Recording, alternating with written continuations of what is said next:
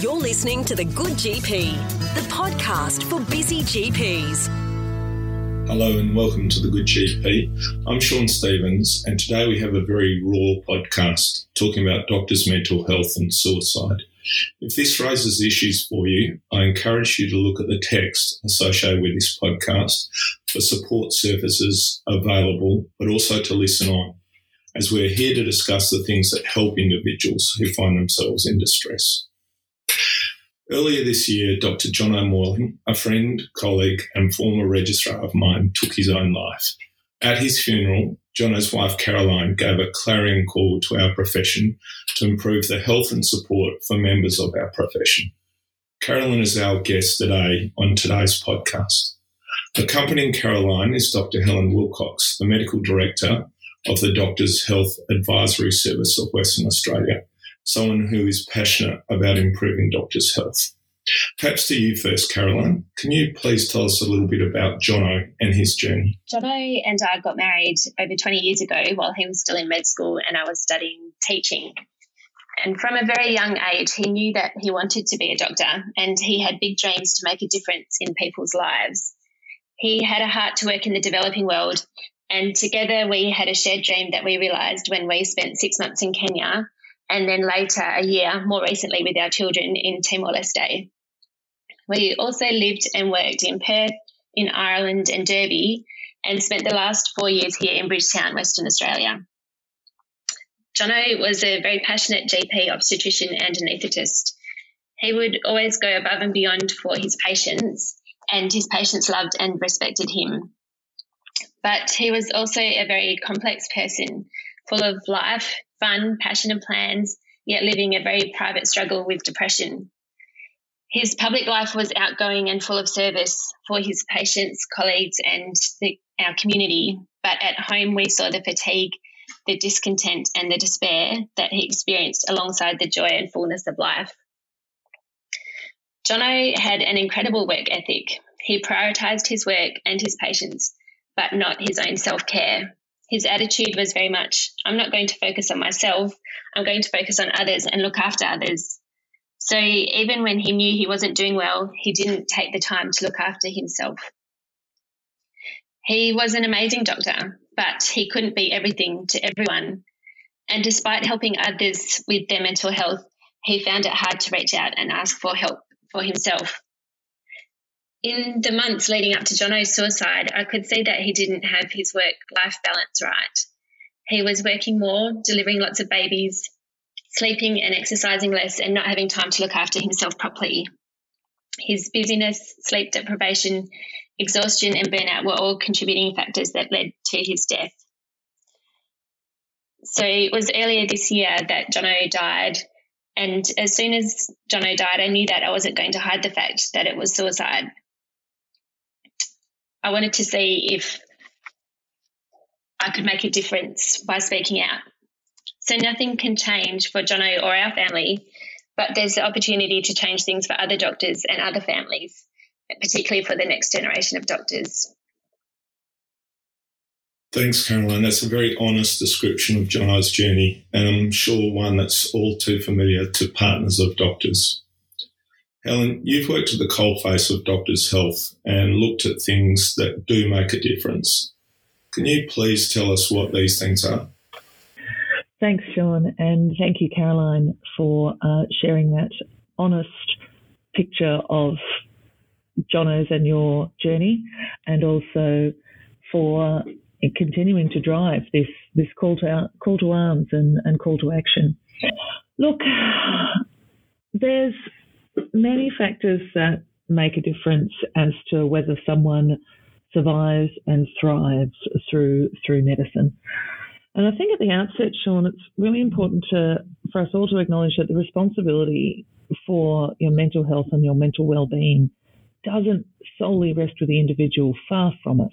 There's deep ingrained systemic issues that contribute to doctors' poor mental health and have an added effect on suicide risk. And the responsibility to resolve those belongs with our controlling bodies and our office bearers. Some of those factors are the kinds of things that we should be addressing at the stage of entrance and selection into medicine. And certainly some of those things are things that we should be shaping during medical school and early postgraduate life.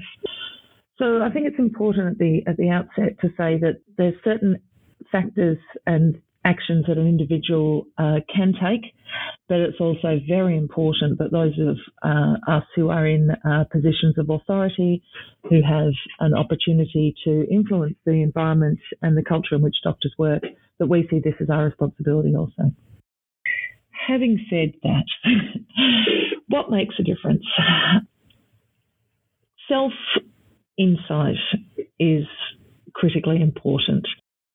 And there are some fortunate individuals who will go through life and go through medicine having a sense at the outset of their own limits and their capacities, and they will have their own laid out action plan so they prevent themselves from ever tipping into great distress. For the rest of us, we work those limits out by experience, sometimes bitter experience. Whether you've worked these things out prospectively or you've learnt them, they've been lessons hard learned. I think one thing as an individual we can do is know our own limits, know when things are not going well, identify the constellation of factors that herald a period of ill health or poor functioning. And that might be lack of opportunity for sleep. It might be insomnia despite opportunity for sleep. It might be a sequence of missed occasions with your kids or your family. It might be a very long period of time since the last time you were able to connect in a humorous way with your colleagues. It might be the fact that you are dodging interactions with the people who normally keep you honest, whether they be your colleague or your spouse or your supervisor. I think the one challenge that I would put to all of us as doctors is to identify when things are not going well or at risk of not going well, and being able to have the opportunity to press pause on some or all aspects of our professional life and then undertake the things that reset the balance. What's your perspective on that, Sean? Yeah, look, I would agree. I think you speak to doctors and some of the most stressful periods of their whole career are actually imposed externally. Exams, if a doctor is investigated by APRA, if a doctor is sued, these things, the profession needs to be regulated. We need to have exams. We need to have redress, but the system needs to take account of the doctor in all of this. And I think the kinder we can be on ourselves, the more likely we are to avoid the worst of burnout. There's also, I think, particularly for country doctors, I take my hat off. The responsibilities that rest on the shoulders of doctors like Jono to support the community and prop up services that are really struggling, I think it takes superhuman effort. I think the health services need to really look at that and find ways of making it sustainable. Absolutely. And one common theme through all the perspectives and the writings that you will have seen in recent times around suicide is that there's a need to stop idolising and forgiving damaging working practices. They're not good for us. They're not good for the people around us. They're not good for our patients. There's a huge responsibility on those of us who, as I've said before, in some position of authority to influence our working practices, to adjust them so there is some flexibility, there is some capacity, there is some breathing space. That's a long game. That's not the kind of thing that can influence a doctor's distress in a short number of days or weeks or months. So I think then, rather than look solely at the system, there needs to be a looking at the microsystem in which we work. And I'm conscious that when we put together this podcast, Sean and Caroline, we talked that that there may only be a few of the listeners today that are themselves in great distress and have current risk factors for self-harm or suicide. But I'd say that every single doctor or medical student that are listening does have colleagues who are or have or will be in distress. And so the one thing we can all do as listeners today is to show that kindness and that compassion when colleagues are potentially in difficulty, and to be that person who is connected enough with our colleagues through humour in the positive times or humour in the difficult times, or just getting to know our colleagues as individuals, and has got the capacity to reach out to them and say, look, it's taking this one step beyond, are you okay? Taking it several steps beyond, are you okay? But saying, look, you seem to be, things aren't working well for you. And for us to be ready to take on the responsibility of calling someone very gently and kindly and compassionately to account to say, look, I can see that you're in great difficulty here, and it's, you know, as a colleague and as a friend, I would like to be able to, you know, help you disentangle this. So I don't mean by that to say that the responsibility is on ourselves to be the treating doctor for our colleagues, not at all.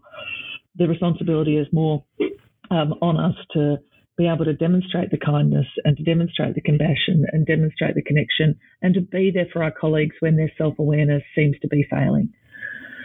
Again, I don't wish that to be putting excessive responsibility on the individual colleagues or to be, you know, calling out colleagues in retrospect who have not had that ability, because I think we will all say, and we all know this from our patients as well as from our friends and colleagues, is there is no one thing, there is no one intervention that can reliably bring a person back from the brink.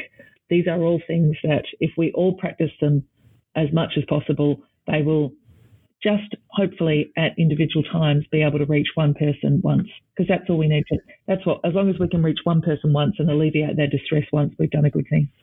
Thanks, Helen. The other thing I'm always amazed of is how few people know about the Doctors' Health Advisory Service, and it really is an amazing service.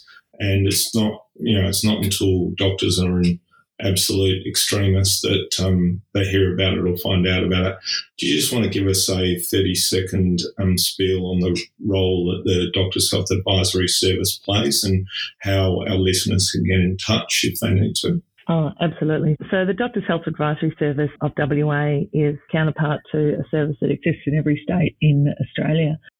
And our role is to provide, you know, primary and secondary preventative health activities for doctors who are in distress. And look, we do that by having an educational presence at medical student and junior doctor events. We do that at providing advocacy at system and political levels. But we do that by education of doctors who have a high number of doctors of patients. But to my mind, most importantly, we do that by staffing a 24-hour-a-day, 7-day-a-week, every day of the year advice line service, where if a doctor or medical student is able to call the DASLI number, you'll be directed within a very short frame of time, minutes to a short number of hours, to speak to a doctor in complete confidence, and if you wish, with complete anonymity about whatever it is which is in distress. And I staff that line along with half a dozen other GPs who have years of experience with managing doctors' health. Some of the things we talk to people about is helping them navigate the healthcare system as a doctor and finding a GP or psychologist or psychiatrist who can meet their needs. Sometimes we give advice on workplace issues or current stressors or interactions with employers or training practices or training organisations. Sometimes we give advice about fitness for work and re-entering the workplace after a period of ill health or a period of suspension. And there are times where we will talk to doctors who are in deep, deep distress with thoughts of suicide and self-harm. And one of the things that is very, very important to us and core to what we do is to be able to provide a discreet and very reliable service to doctors who are in acute distress. And that may be very, very rapid connection with definitive services, inpatient, outpatient psychiatry care, quality intensive general practice level intervention, guidance for an advocacy with their employer. If a doctor's unable to do that themselves, we don't have a set scope for what we do and what we don't offer. We let the callers help define that to us. And we are proud to provide this service for anybody who needs it, any doctor, any medical student, anytime. Thanks, Helen. Okay, so wrapping up, perhaps Caroline, you first. Can you give us just a few take-home messages for doctors facing burnout and mental health challenges? Yes, thanks, Sean. I would like to encourage doctors to consciously look after yourselves. So that means being self-aware, understanding where you're at and how you are choosing to practice self-care. and considering your own professional and personal boundaries and limits. I think that Jono felt that he had a responsibility to his community and to his patients, and so often prioritised their needs above his own, that he didn't put in place good personal boundaries himself. Provide support so you can check that you're maintaining your professional and ethical boundaries and that you're focusing on self-care. So it could be something that is something casual, but this is something that I would like to see that happens across the board. It might only be a few times a year, but just something so that there's some accountability there. I'd like to say I wish that Jono had listened to me a little bit more. So I'd like to encourage everyone to listen to your partner or your family if they can see that things are not going okay and that you need to slow down, that you need to stop and to take care of yourself.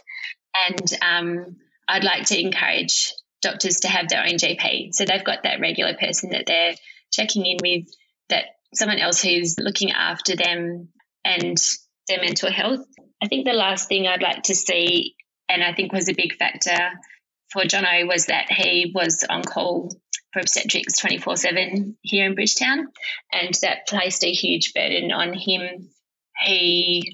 It affected his sleep, obviously, but it meant that he didn't have that downtime. And so I would like to see some limits placed on call for doctors as well. So, yeah, they're some of the things that I have identified that were factors leading up to Jono's suicide. And if we can see some changes in these areas, I think it can make a difference for other doctors and other families.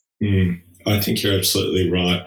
And I think that's it, that advice to trust the people around you who often can see what's going on better than you can. I mean, all of that excellent advice. Helen, your take-home messages. Thanks, Sean. And I'd echo Caroline there, having that self-insight and making a commitment to yourself to acknowledge your own limits and to identify when you are approaching your limits.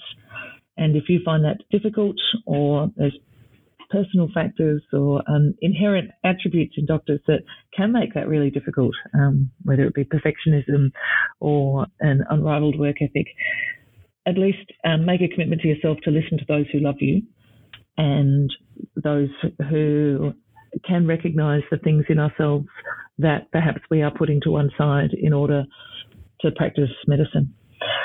I think another take-home message would be around continuing to practice and model and receive kindness and compassion and connection to our colleagues. I think there's more of a awareness these days in more senior positions to model some vulnerability, model imperfection, to help break down the perception that doctors are infallible and indefatigable. And I think if we're able to accept that in ourselves and accept that in our colleagues, I think that sends a really powerful, important message to each other and especially to the generation that's coming through the ranks and will be our colleagues of the future. Excellent. Thank you, Helen. Look, thank you to both of you for your courage to speak out on this important issue. And please keep up your difficult and courageous work. Thank you, and we'll speak again.